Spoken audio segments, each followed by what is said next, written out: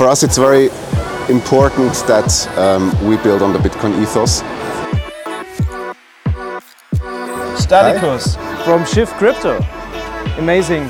You build wallets, hardware wallets, right? Exactly. And it's actually a little bit special, right? It is. So what did you do in your wallet? What did change compared to other wallets? And how did this actually happen? So we've been on the market for a long time, 2015, 2016.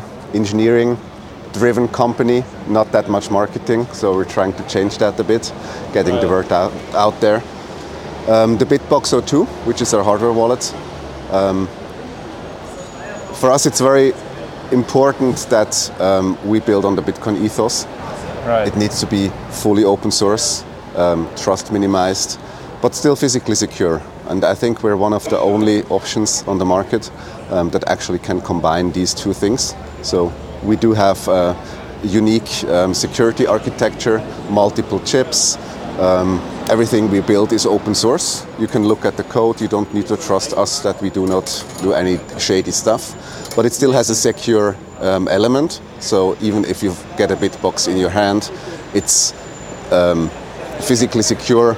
You cannot read out just the secrets of the device itself. So for somebody pretty new in the space, when they look at your wallet, first of all, you have a Bitcoin only hardware wallet. That's one special thing about your company. Mm-hmm. But also, you have a little bit more security inside. Was that because you left out some other features? Or how was that about from the hardware perspective? So we do have two options. The regular BitBox02, which has additional coins as well. But for us, we have been founded by Jonas Schnelli, which is a Bitcoin Core maintainer. It was always important for us to have a Bitcoin-only option. And this is for many reasons. First of all, it's just easier to use. You don't have that many coins. You cannot do as many mistakes.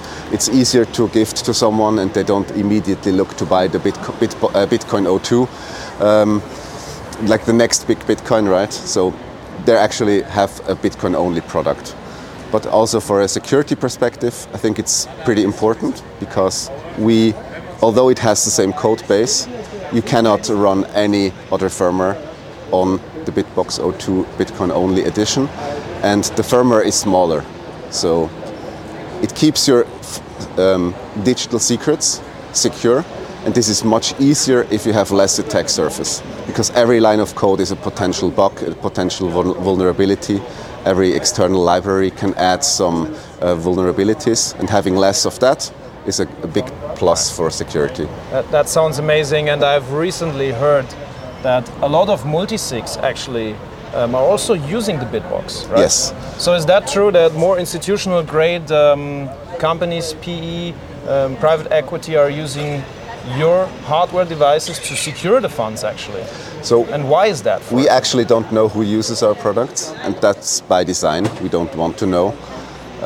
But we do know that the BitBox02 is one of the best options for multisig, because traditionally it's a bit technical and we have a lot of material online on why that is, but it's very hard to do secure multisig if the device itself cannot remember the actual setup. You need to know who the other signers are, and if the device cannot remember that, it's not secure to use. Yeah, this is very, very much into detail already. But pretty interesting, you mentioned, and we talked earlier about one thing, is privacy, right?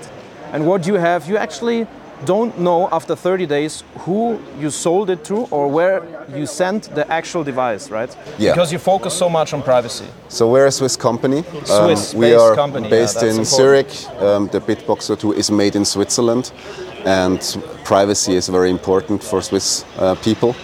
So we do host our shop ourselves. It's not outsourced on Shopify or something like that. We host it ourselves. It's an open source product, and we have full control over all data that our customers need to enter, because we need to ship them a physical product.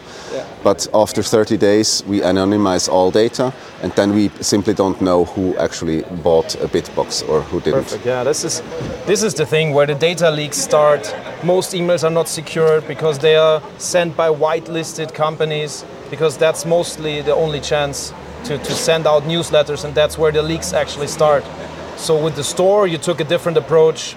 You have your own database for the store, and that's pretty amazing. So, Stadikus, thank you so much. Thanks a lot.